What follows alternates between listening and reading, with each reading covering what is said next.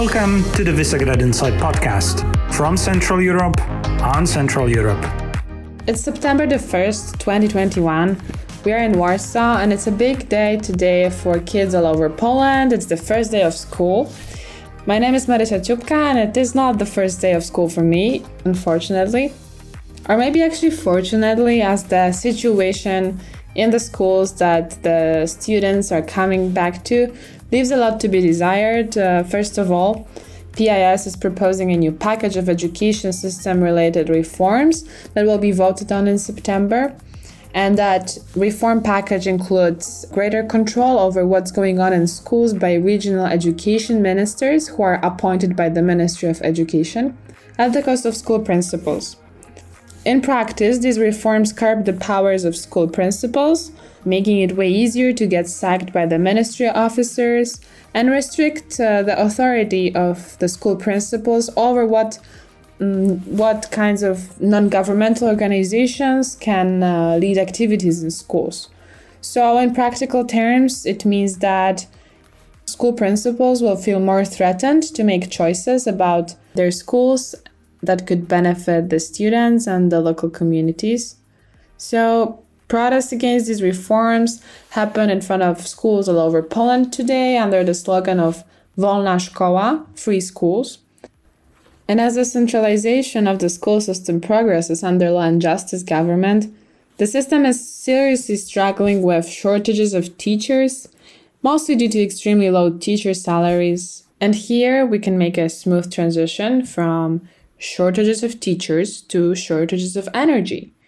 So next to discussions on Nord Stream, there is a lot of talk about gas shortages in Europe, as well as rising gas prices, something that has been felt pretty strongly by consumers all over Europe. And also record profits made by Gazprom, Russia's national gas company. So basically, the current situation on the gas market in Europe is caused by the growing demand for raw material. In connection with A, recovering economies after the pandemic, B, implementation of more ambitious climate policy, and C, changes occurring in global and regional markets. So the prices of the raw material in Asia are more attractive. There's also difficulties when it comes to attracting sufficient supplies of LNG to the EU market. And there's a slowdown when it comes to the rate of growth of the raw material production in the world. All of this combined contributes to the fact that the average filling of storage facilities in Europe is, as for this time of the year, very low. Meanwhile, Gazprom earnings over the last year have more than tripled. And I wanted to ask about that Wojciech Jakubik, energy analyst and editor-in-chief of Business Alert, website and online magazine devoted to energy and security. Wojtek, what is the connection between gas shortages in Europe and record earnings by Gazprom? And how is Russia benefiting from gas shortages in our region? There are several ways we can interpret what Gazprom is doing. One is market way of interpreting things. And in this interpretation, Gazprom is maximizing its earnings coming from selling natural gas with the highest price in history.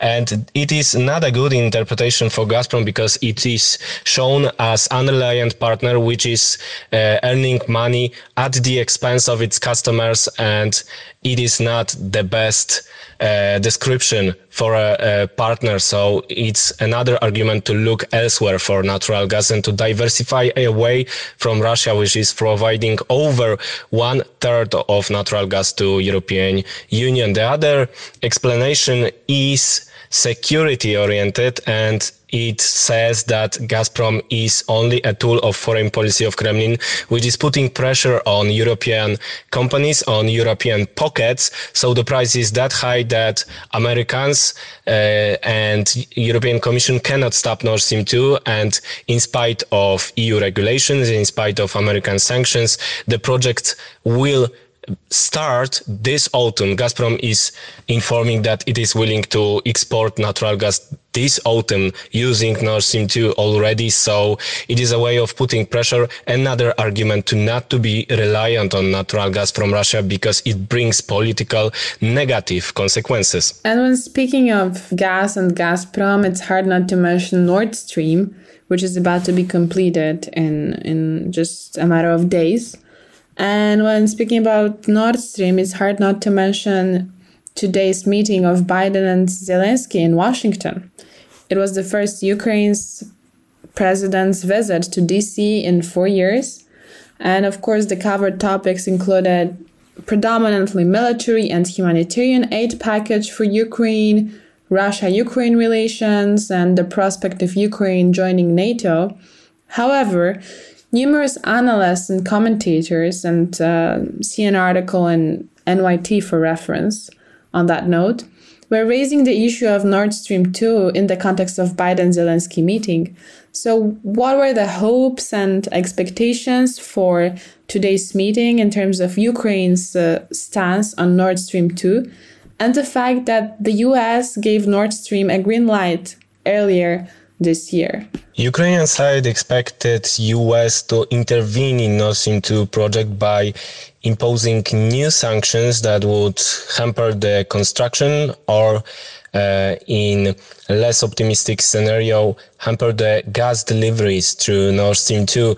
And already existing sanctions are prohibiting insurance and technical certification of Nord Stream 2. So there is a long way from the finalization of construction process, which might happen in September, until the deliveries start. So there is an opportunity that Nord Stream 2 project will be limited, at least limited by US. But of course, Ukrainians aimed at stopping Nord Stream 2, and it's not sure if Americans are likely to follow. Nord Stream 2 is perceived as a security threat to Ukraine and Poland, and I wonder what is the connection between what Gazprom is doing currently and Nord Stream and the ongoing conversations about Nord Stream, Zelensky-Biden meeting, and the criticism of that project in terms of regional security concerns. In spite of big spike of gas prices in Europe, Gazprom is not increasing gas deliveries to Ukraine. It is rather pumping down the gas storage facilities in Western Europe, in Germany, Netherlands, and Austria. It is an extraordinary behavior that is creating a risk of gas shortages this heating season that is starting on November. And by doing so, Gazprom is showing to Europe that the only way to decrease the gas prices is to start Nord Stream 2 no matter what, no matter that it needs to follow EU regulations and that takes money and time from Russians, no matter that American sanctions are prohibiting insurance and certification, technical certification of Nord Stream 2. It is a fait accompli policy. Once again, Kremlin is using Gazprom for its own hostile foreign policy goals, and that is why we need to counter this threat and treat Nord Stream 2 not as an economic we shouldn't treat Nord Stream 2 as an economic project. It is a gas weapon and it is being used already. And that is an argument to use US-Germany agreement on Nord Stream 2 to rather punish Russia for what it is doing, to give some support to Ukraine and other countries in the region like Poland, and not to cooperate with Gazprom, which is not a reliant partner. It is a tool of hostile Kremlin policy against Europe and whole West. We're moving to the border of Belarus and Poland, where the situation with the migrants is developing. With President Andrzej Duda about to sign the introduction of the emergency state in the regions that are bordering Belarus. And to find out more about the legal implications of that situations, I spoke to Marta Gorczyńska, a human rights lawyer. So, Marta, you've been following the situation for the past few weeks. So what is going on there, and what is the situation from the point of view of international law at the border of Poland and Belarus? So what is happening right now at the border is that there are a lot of migrants reaching eastern borders of Poland coming from the direction of Belarus. Among them, there are mostly Afghans and Iraqis, but also people coming from other countries. Most of them are being illegally pushed back to Belarus by Polish border guards with no legal proceedings being launched. Polish NGOs and journalists are collecting more and more evidences that what is happening at the Polish-Belarusian border right now are illegal pushbacks of people, despite them requesting asylum in Poland. They're not only denied access to asylum proceedings, but also to legal and medical assistance. There are a lot of NGO workers, journalists, activists working on the ground right now in the eastern parts of Poland, and they're collecting evidences and very disturbing testimonies of people who were repeatedly pushed back from Poland to Belarus in the middle of the night and left somewhere in the forest in the border zone. There are also testimonies of people who say that Belarusian authorities are pushing them out of their territory, and they're not letting them in or even forcing them to cross the border with Poland again and again. And once they reach Poland, Polish border guards are pushing them back to Belarus. At the same time, one of such groups, consisting of 32 people from Afghanistan, among whom are also women and minors, is stuck for already 3 weeks now in Usnasz Górny, which is a village at the Polish-Belarusian border, and they have no access to food, proper shelter, or medical assistance. Despite their requesting Polish authorities for asylum, they're not being let in. They're surrounded by Polish border guards on one side and also by soldiers and the police, which is making sure that nobody can go anywhere nearby, and by Belarusian forces on the other side. So they're stuck between Polish and Belarus, and they have no access to neither of these countries. The weather is getting worse and worse. It's getting colder each night, and these people require shelter, require medical assistance, because some of them are already sick, and neither Poland nor Belarus is providing them this kind of assistance. A lot of NGOs and activists and journalists are trying to monitor the situation there in Usnasz Górny, but everybody is denied access to these people. And this situation is going on for around 3 weeks now. In the meantime, the European Court of Human Rights ordered Poland to provide these people with essential assistance, such as providing them food and shelter and medical aid. But this interim measure that was issued was ignored by Polish authorities, which are claiming that these people are not on the Polish territory; they're still in Belarus, and because of that, they cannot provide them with this kind of assistance. We know that this is not entirely true.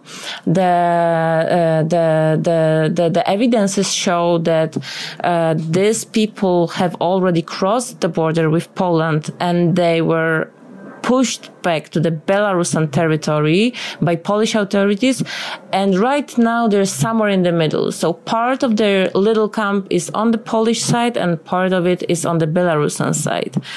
And the situation is getting worse and worse each day. There were a lot of people that came to the place, to Usnasz Górny, to provide them assistance. There were also some politicians that were trying to intervene, Polish Ombudsman office and so on, and nobody was led to access these people and to provide them with this assistance. What has been the response of the Polish government to the crisis?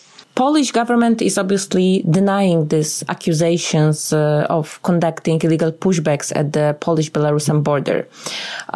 They're saying that what is happening is Lukashenko sending migrants to Polish borders, and Polish border guards are just preventing illegal crossings or returning these people who have successfully crossed the border in the irregular manner. Despite the fact that we know that it might be part of the political agenda of Lukashenko's regime, what is happening right now at the border of Poland, but also Latvia and Lithuania, we also see that Polish government is not responding to this crisis in the way they should.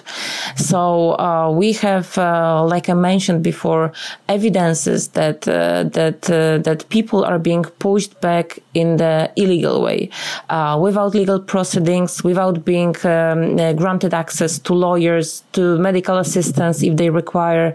And also, what is very disturbing is that these people are being left somewhere in the middle of the forest, which is a very difficult forest to navigate through. It's very dense. It's very cold right now. And some of these people coming to Poland are families with children or elder people that are getting lost in these forests, being sent either by Belarusian forces to Poland or by Polish forces back to Belarus. When it comes to Usnarz Górny and the situation there, Polish government is saying that these people are still on the Belarusian side. They have never reached Polish territory, so Poland has no responsibility to provide them any kind of assistance. Border guards that are guarding these people or actually preventing other people from the outside to reach them are there to prevent their illegal entry. That's the official statement of the government. That's what the government is saying. But Polish government is ignoring at the same time that these people are requesting for international protection. So since the moment they got to this border, they requested for asylum. There are recordings of them asking for asylum in front of Polish officers.